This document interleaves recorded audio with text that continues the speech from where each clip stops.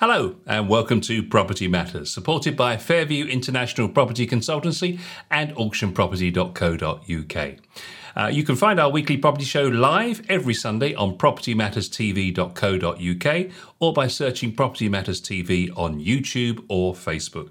Whenever you're watching us, enjoying the show, please get involved by adding your comments on the comments section. We'll always come back to you on that. And if you'd like to email us, it's hello@propertymatterstv.co.uk.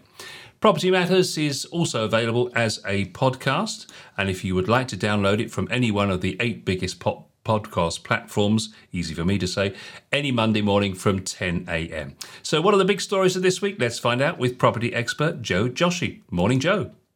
Yes, hello, Paul, and all our viewers. Nice bright day. I think it's the last of the decent weather, as weather seems to be the top subject discussed over and above, of course, property matters, because property does matter, but apparently weather at the moment matters even Hence more. the Bermuda shirt today, just to try and stay cool. If only I could say it. Shall I start that again? I think I will. Hence the Bermuda shirt today, just to stay cool. Anyway, moving on. Let's get to our first story of the day, and I'll get my teeth fixed tomorrow.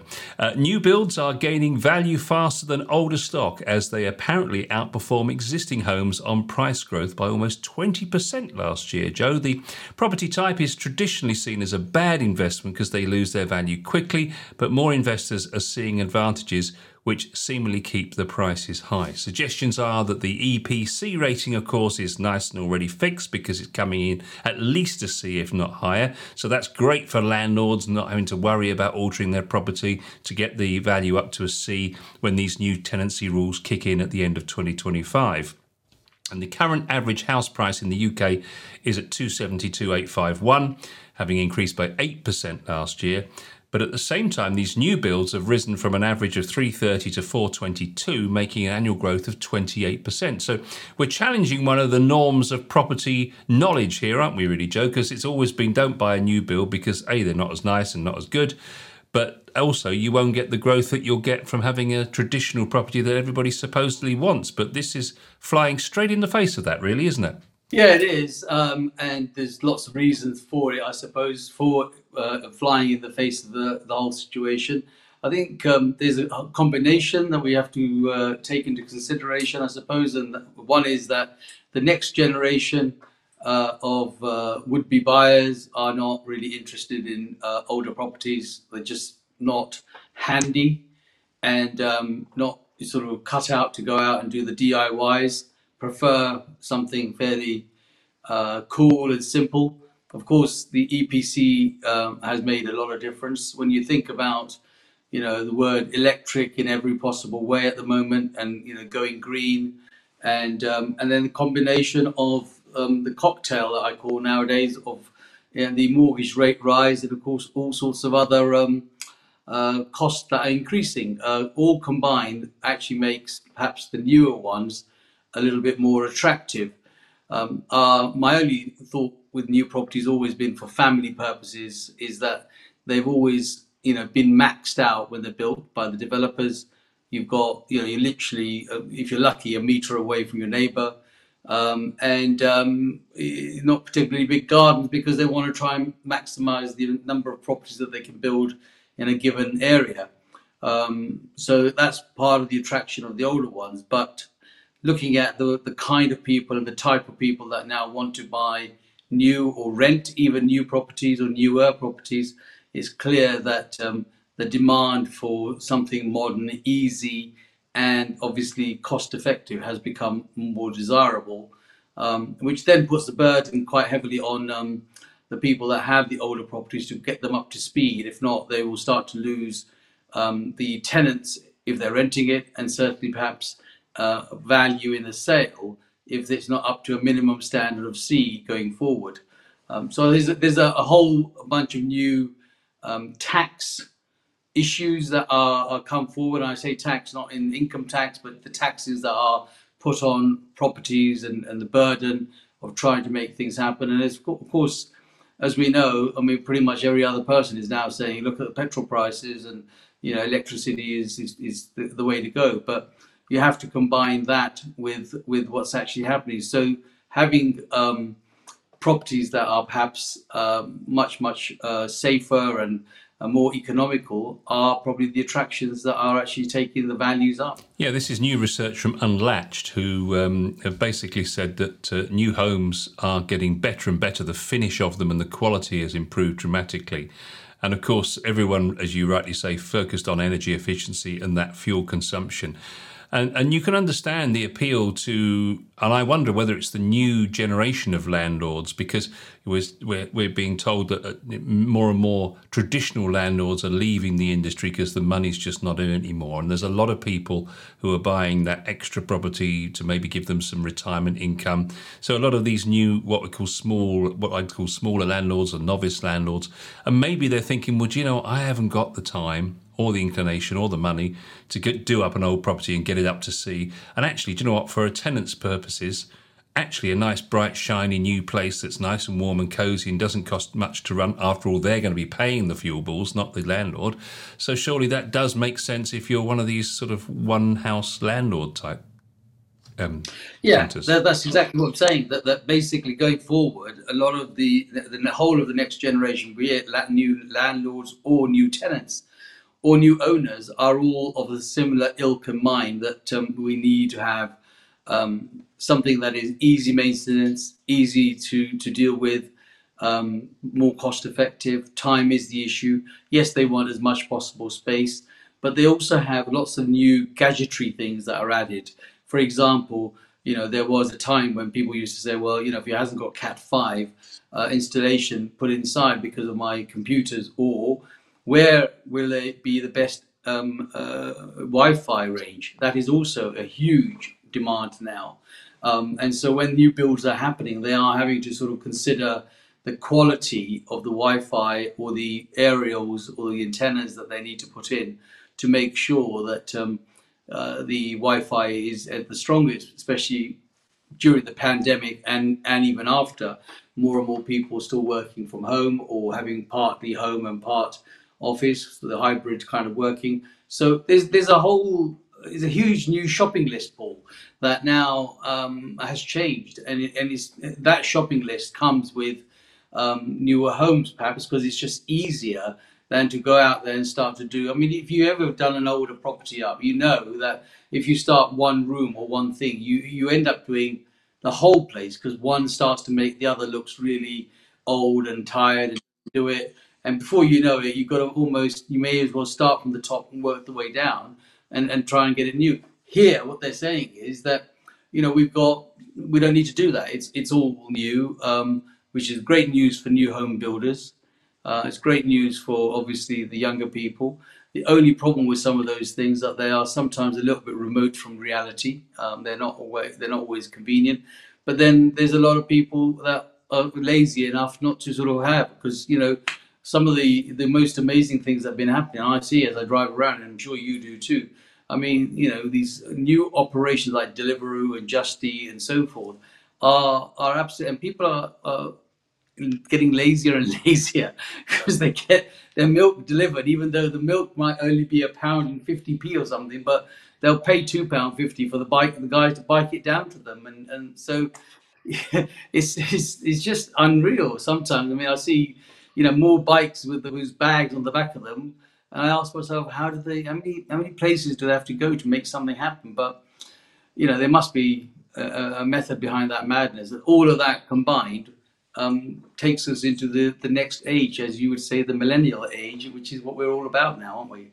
So apart from me, I'm still in the archaic age. Investors are saying that they quite like the idea of the new build, because not least of the fact that actually when they purchase the property, it's very often the case that the agent selling the estate actually has a tenant already waiting to move in, because they're so desirable and the market is the way it is at the moment, that they've actually got somebody already lined up, and there's very few void periods. So when somebody moves, it's odds on that an agent's going to find a new tenant because it's nice and shiny and new and cheap to run.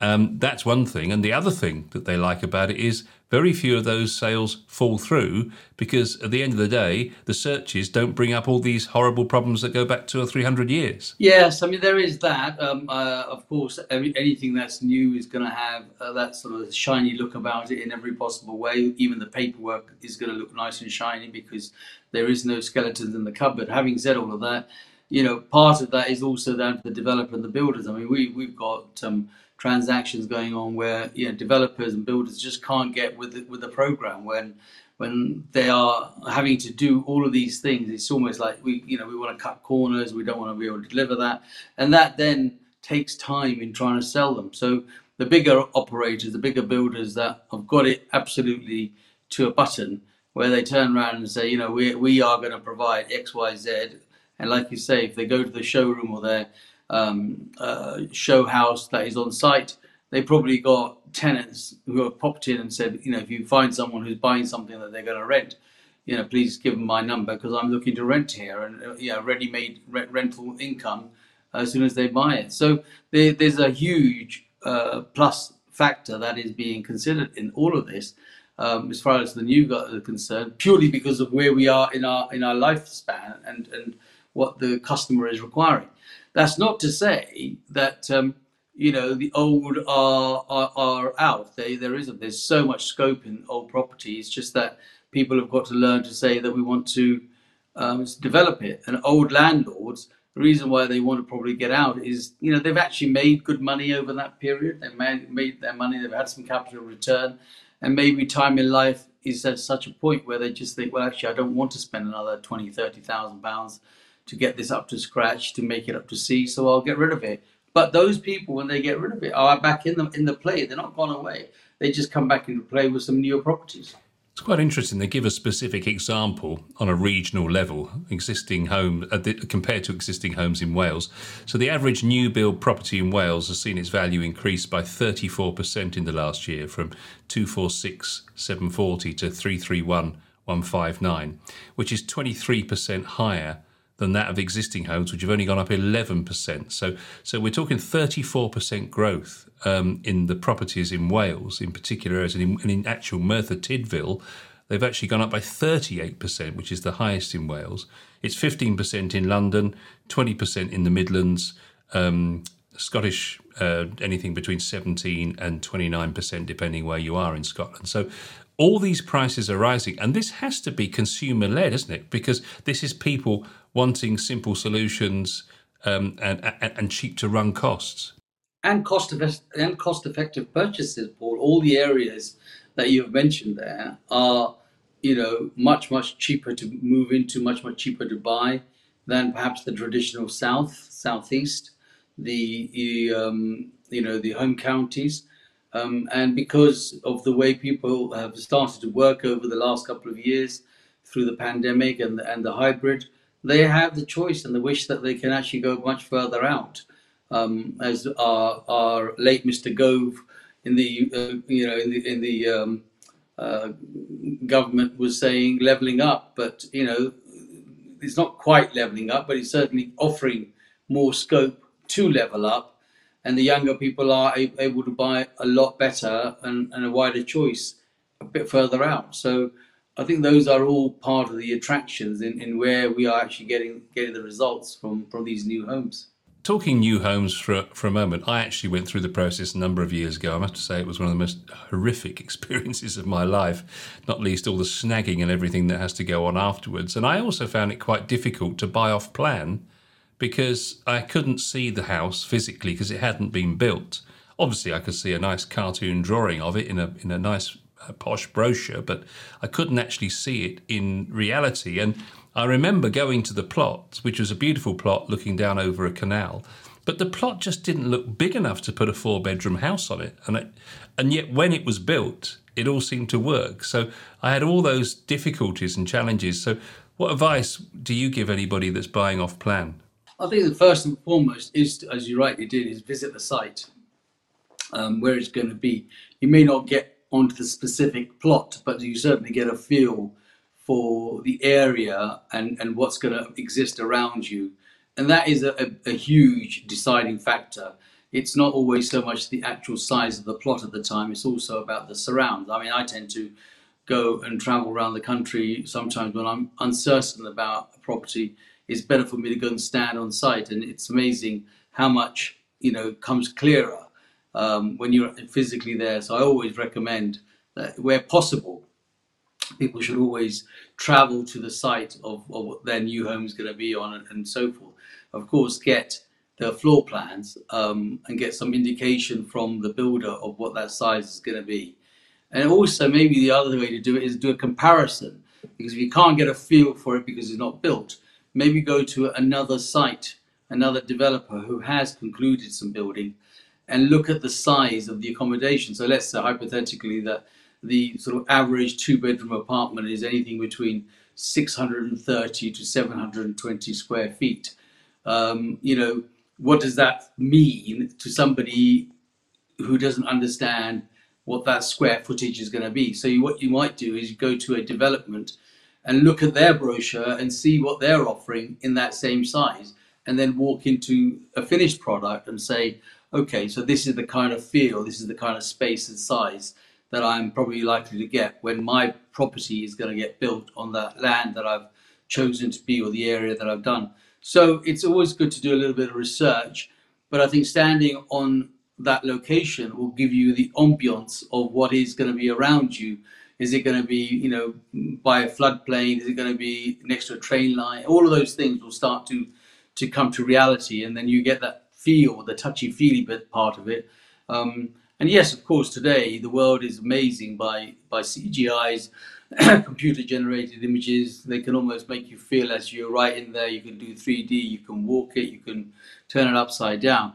But that feeling of can I wear this is probably the only way that I can describe. You've got to be able to wear that coat and go, oh yeah, that feels good, and the other one didn't feel as good. So then to do that, you should be able to go to other sites, maybe not in your neighborhood, maybe on route somewhere. You might be going on a break somewhere, or you're traveling somewhere, you see a site, stop, have a look, go inside, take a view. That's what they're there for. They're there to show you. The show houses, the showrooms have been put together to demonstrate to potential buyers, and you can go and get a proper feel for what you feel is the size of the property that you're actually looking to buy. What I'd like to know, Joe, is where they get all that small furniture they put in the showroom to make the property look bigger.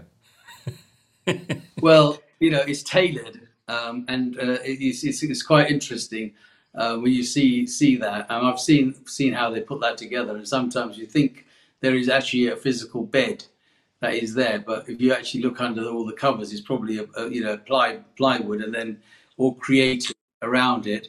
And yes, you do go back and see how am I going to put my, king size bed in there. But they make the rooms and the house look so fantastic. You just buy the whole concept, don't you? I've never seen sofas so small in all my life. The other tip I would give, actually, which is actually what happened to us, I won't mention the home builder, but it rhymes with carrot. And we bought a property in Cheshire. And the painters, because it had wooden windows, they were double glazed, but they were wooden windows, brand new, obviously, in a property like that. And they bust in a load of painters because they were short-staffed from Liverpool. And they painted the front windows because people would see those. And they painted the back downstairs windows, but left the top windows. Didn't bother with those because they didn't think anyone would look. No, I think it's quite important for them to sort of allow you to add your own touch, that final touch, and to make it your own. So I think sometimes they leave these things unfinished so that when you get in there you make it your own. I think that's probably part of the reason that the Liverpool guys thought, we want to make sure that when Paul buys this place, he really knows this is his process. I ought to perhaps stress that it doesn't mean that all painters from Liverpool do that. It just so happens that that's a factual piece of information, that they were actually from Liverpool and that's what they did. Other painters are available in other areas, clearly. That would be my tip. Look at the place like a hawk after it's finished and make sure you get everything snagged before you finally sign off. That would be my advice. Not that I often give advice on property, but that is from first-hand knowledge, I can assure you. So let's move on to our second story then, Joe. It now takes 144 days, here we go, to buy a property, compared with only 88 days in June 2021 and 93 days in June 2019. This is new research from 20EA. Northern Ireland, now the slowest place to buy a property by 7.5 months. The Southwest is the second slowest region at over 5.5 months.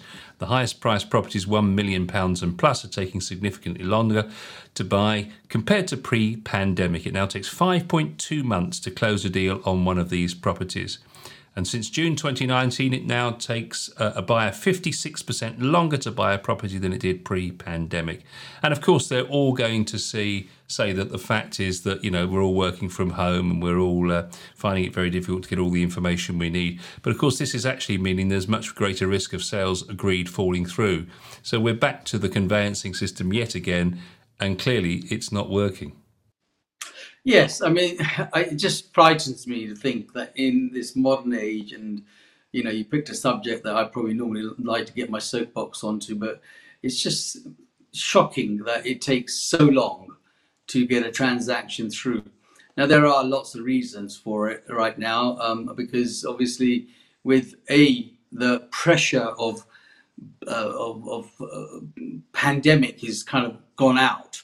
So people were running around trying to say, I want to go and get the race for space and go out and do all of those things. And there was nothing else actually happening. So all of a sudden they had good concentration from the conveyancers to be able to get those transactions through at a much faster pace. Then, of course, there is the issue with the mortgage side of things. The lenders are taking a little bit longer. The lenders are being choosy. Interest rates, so climbing is actually slowing the process. Products get taken off. Time that an offer lasts is less. All of these things start to kick in to create this problem of longevity. But more than anything else, at this particular time of the year, you'll find that it's because the world is actually on holiday. They haven't been away for the last 2-3 years because of the pandemic, and the weather has been fortunate, and so they've allowed themselves to go away, so that time in the whole process has probably taken longer. And that urgency is not there as it was maybe 2 years ago through the pandemic. People wanted to get on and do certain things in a certain space of time because it did cause that issue. People were ill, or members of family were not near enough, and all sorts of other things that started to happen. So I think those excuses that were there to make things faster have now kind of evaporated, and we're back to snail's pace to try and get a transaction done. And considering how much work is now being able to be done online, how many searches, how many documents you can actually find online and make all your thing, we're still 3-4 months, sometimes 5-6 months in a transaction. That just is quite shocking still. It's interesting, actually, because the amount of time it's taking is up so much. I mean, if you look at Northern Ireland, it's shot up from 120 days to complete to 229, 7.5 months, as we stated. But the actual number of fall-throughs has only risen by just under 1% over 2 years. So people are sticking with it, generally speaking, but this is just taking longer and longer. And it's interesting why, I wonder, the Northern Ireland and the Southwest have been disproportionately affected. So it shot up 96 days, from 96 days to 169 in Southwest, and from 120, as I said, to 229 in Northern Ireland, which is over 5.5 months in the Southwest and 7.5 in Northern Ireland. It just seems odd why those regions, as you can see on the graph, if you're watching us on the video, you can see there they're disproportionately affected to the rest of the country. But across the country, the amount of time has taken, I think it's 30, 35, 36% is the shortest increase of all the regions. So it's obviously pandemic related.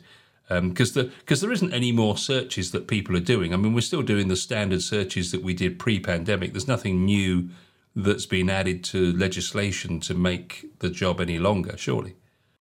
No, that's what I'm saying. That's what's frightening. That it's in the 21st century, everything is doable online. You can do your searches online.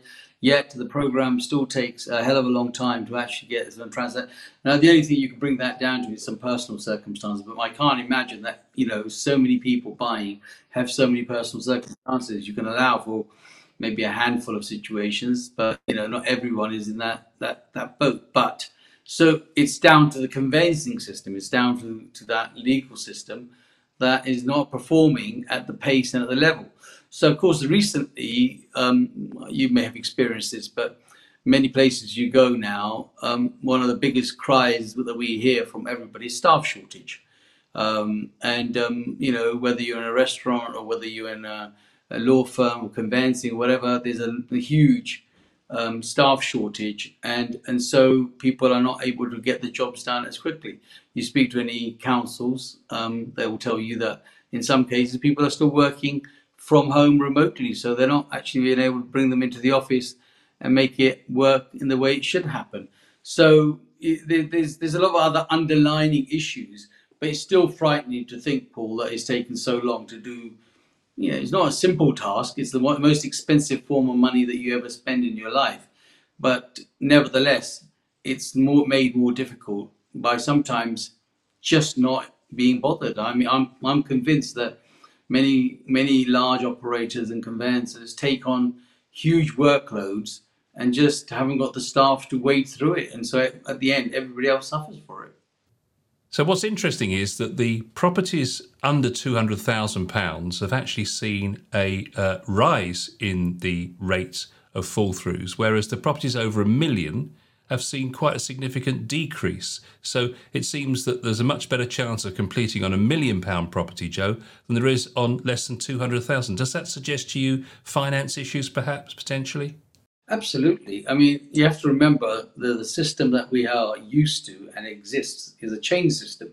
So, if we go back to the start of that, a first time buyer is likely to buy a studio, stroke one bedroom, stroke two bedroom, stroke small house.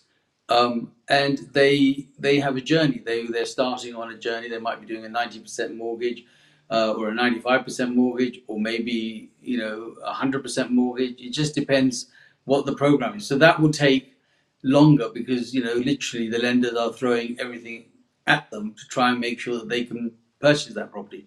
Whereas the people at the other end, for example, the £1 million, I mean, they're probably selling a property at 700,000, 800,000, maybe a bit. They've got plenty of equity. They've cleared the mortgage out. So their position is much stronger and much better. So therefore they're going to turn around and say, the time takes less in doing the transaction. But the reality is it is financial related. It is mortgage related. Of course, the higher the borrowings, the longer it's going to take because it's just so much more risk. The lower the borrowings, the bigger the deposit you have, the lesser the risks and the quicker the transaction is going to take. So to get to that point where you're actually doing less borrowing is the journey that we take in this country, in the United Kingdom. We start our first time project, as a small home, and we build up from 3-bed, 2-bed to 3-bed to 3-bed to 4-bed or detached and so forth, and then to your country pile, and by the time you get to the country pile, you would have had hopefully enough equity in your sales that you're not borrowing as much. And because you're not borrowing as much, the lenders are quicker and more easier to work with. Yeah, they're suggesting in here that it's actually the squeeze on household income that is bringing this opportunity for fall-throughs happening, as they're often going to be on higher loan-to-value ratios as a result as well. So it's another reason why they're falling through, because suddenly, the mortgage offers are not looking as attractive as they once were. Which leads us nicely to our final story, Joe, which is the latest data from Moneyfacts UK. The Mortgage Trends Treasury report shows that the average length of time for which mortgages remain on the market has plummeted to a new record low, while at the same time average rates have risen for the 10th consecutive month. So this is not good news for those looking to get on the ladder. Plunging to a record low, mortgage products now only have an average shelf life of 17 days, 4 days fewer than our previous recorded low of 21 days, which was seen last June 2022, giving borrowers the shortest chance yet to secure their chosen product. And at 4.08%, the overall 5-year fixed rate average has increased for the 10th consecutive month, surpassing 4% for the first time since October 2014. Following a monthly rise of 0.19%, this rate is now 1.4% above the equivalent rate recorded in December 2021, which was 2.64%. So it's a minefield out there. I mean, let alone for the brokers that's got to keep up with it all. People like Bob, of course. If the product's only on the market for 17 days, you've got to be pretty quick. Yeah, well, you may recall from the previous conversation that Bob had. I mean, sometimes, they've taken the product off the shelf before they've even concluded an application form, and they think they're about to do something, and by the time they submitted it, it's already gone. So, and that's because the evolving and the ever fast-moving industry we are currently in with the mortgage side, and so many products and so many opportunities exists from different types of lenders that people can shop around. But what they're saying is, if you shop around, you need to sort of basically make a decision quickly, because otherwise that product's going to be taken off and you're going to miss out. And sometimes they can be quite significant amounts that could vary. And that's what Bob was saying. That basically, as far as he's concerned, he's got products. Every day they're changing up. The lenders are coming with them, and if they're not actually doing them quick enough, they're going off the shelf. And the rates are going higher, or the lower rates are not there long enough for people to justify. And even I think in his last comment, he said there's a number of lenders that have just come off the panels saying we just can't take. I think he recalled the name was Coventry. He mentioned they just literally took all their products off because they just couldn't cope with the amount of application that they had. So the only way to shut it all down was take all the products off and say, we're not lending anymore until we get all our existing applications through or sorted out. So it is about the supply and demand in the mortgage world at the moment, and that makes a huge difference. They're saying that the 2-year fixed rates have also risen for the 10th consecutive month, now 3.95%, which was up 0.21% on the month before, and sits 1.61% higher than the equivalent rate set in December 2021. And also it's saying that the mortgage availability has dropped again. So in August, they began the month with 4,407 mortgage products on offer, which is 149 fewer than there were available at the start of July, meaning that the level of choice of borrowers has fallen yet again. So not only is it they're on the market for not very long at all, the actual choice in the number of deals that you might be able to get is falling rapidly too, which suggests, and I remember they had this when we got into the lockdown, didn't it? The number of products reduced dramatically so that people weren't able to actually get a mortgage because they didn't want to do the business because they didn't have the resources. And it is the resources, it's the staff members, and as I said earlier on, the number of people that now tell me, that they just can't get the staff, and that's it in every industry across the board. By the way, it's not as any specific industry, pretty much across the board. And I don't really know where all those people have gone. I know we had Brexit and some people have left and come, but it can't be that many. It's just, I think, we also have to understand that people took their time in the pandemic to reevaluate their own lives and realize that having that time at home and having that time with the family and doing all sorts of other things that they probably were on a treadmill and never came off in trying to do, and while they're off the treadmill they realize that these are things that were more valuable and going forward. So a lot of people decided not to return back, or return back part-time maybe, or lesser time, and in the meantime that those voids have not been filled in by other people, and or we haven't had the time to train other people. I mean, that's fundamentally an issue that I personally face, is that if I've got lesser people in the team for any reason, then to get someone on board, I've then got to spend time to train them. And at the moment it's the case of the lesser of the two evil. You either do as much as you can yourself and not bring the people on to train them, or you go back in your business and take the time to train somebody, and then find that maybe that person that you spent the time training hasn't actually got what you need them to do in the first place. So it's a real difficult choice. And I was talking to sort of a restaurant owner, and he said partly even in those trades, it's difficult to find the people that actually want and have the desire to do So I think that's a huge challenge at the moment across the board. I think we're hearing that in all walks of life, aren't we, Joe? The fact that it's so difficult to get staff in any type of business these days. So, okay, let's wrap up today, I think, by saying, as far as mortgages are concerned, Joe, that it's really important, isn't it, to get the right advice. And I know we say that whenever we have Bob on, but in a really tricky and volatile market like it is at the moment, you really do need to get professional help. Absolutely. I think, and that's the case in everything, Paul, not just in the mortgage market, legally, in every possible way. In our business, it's the biggest and the largest investment, financial, mentally, physically, and financially you will ever make. So every bit of advice you get is very, very important. But certainly at this time where there's so much going on, good legal advice, good financial advice is very, very key and very, very important to have. And of course, whilst Bob is part of our team, we have many others that we can actually turn to as well. So if there's anything that is specific to the requirements, then please do get in touch and we will try and direct you and guide you and point you in the right direction and hopefully get the right results for you. Joe, thank you very much indeed, as always. More sound advice on property matters every Sunday morning at 10 o'clock, or on our podcast, don't forget, 10 o'clock on the Monday following the Sunday show, or indeed on our website, propertymatterstv.co.uk, anytime you want to watch us. Enjoy.